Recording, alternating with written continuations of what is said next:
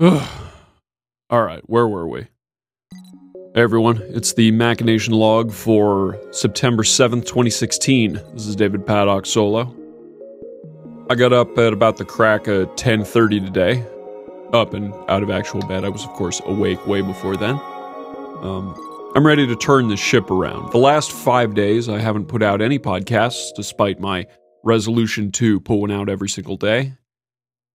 This lapse was weird, though, because it was much, much larger than the ones I normally get. I've talked about having cash-in days and that kind of stuff before. I mean, this was almost a week. And I totally understand that a lot of you would just call this lapse Labor Day weekend, but I'm not a huge fan of that mentality, as I'm sure most of you know. So I'm trying to come up with a strategy to combat that, and the steps that I've come up with for doing so, I've got here. It was the first thing I finally decided to do once I actually got up today. Here is my initial version 0.1 of the lapse recovery system. Number 1, identify the lapse. That tends not to be very difficult, although it's something that does need to occur. Occasionally you don't really actually know that you're drunk or tired or any of those things. So it's just important to make sure you've got that in hand. Number 2, document the causes if you can identify them for future reference. In this particular case, I'm pretty sure it was a combination of having a really good positive streak going into this weekend and a host of novel social obligations, which, as an overexcited, energetic introvert, burned me out quite quickly. I actually had multiple of them, not quite in a row, but pretty close. Number 3, plant a flag. Whatever time it is, when you determine that it's probably time to come back, just come back. Don't wait until the next hour. Don't wait until the next day. By the time the next day rolls around, your attitude will probably have changed and you'll fall back into it. There are literally dozens of aphorisms I could pull up here. There's no better time than the present. The best time to plant a tree is 20 years ago, and the second best time is now. Just get on it. Just start moving. It buys you extra time, and it doesn't give you the opportunity to fall back out quite as immediately. Number 4, find the good in what you did during the lapse and recognize it as such. In my case, the social events that I think caused all this, which you guys will get to hear about, are I visited an Ethiopian restaurant with Nicole and Lou for a cultural outreach experiment. I went to a local game shop called Sci-Fi City for their Labor Day board gaming deal. And I watched a live metal concert, specifically the band Baroness, downtown with a one Ben Watts, some of you may be familiar with from the podcast. Now, just as a point of clarification, if it sounds like I am calling just having fun a lapse, that's not actually what I mean. Those specific instances during the lapse were very good. I would have no problem having those be, or maybe not all the time, but having those interspersed in that time. The problem is that for many hours in both directions, adjacent to those events, I was massively less productive because I was either anticipating or unwinding from them.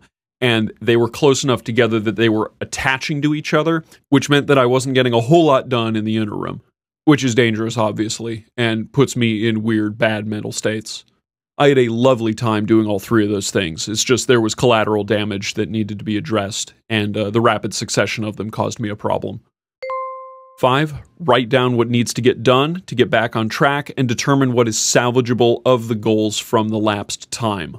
Just make a bullet list, 10, 20, however many you need to cover the time that lapsed and the time moving forward that you need to take care of. This is also handy because it gives you an automatic, slightly longer-term outlook on the things that you're attempting to do to determine whether or not what you're talking about matters or doesn't. When you're looking at it over a longer span of time, that does tend to be good. I think that may be a lot of what makes vacations useful. Beyond simply being restorative in an emotional sense, I think they also give you a greater sense of scale when you look at the contrast of being all the way down at the ground floor for work or whatever you happen to be doing and coming back to it. This analogy also applies to when you leave the country or even leave your own city and come back and see it with new eyes. It's that kind of deal. Number 6, meditate for 10 minutes. Putting a million ideas in your head is really not good for it.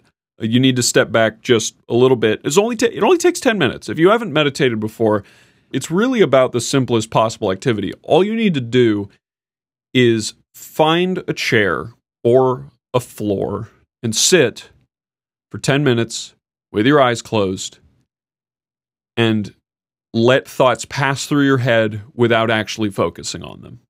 You can concentrate on your breath if you want. You can try to blank your mind out, although that ends up being counterproductive.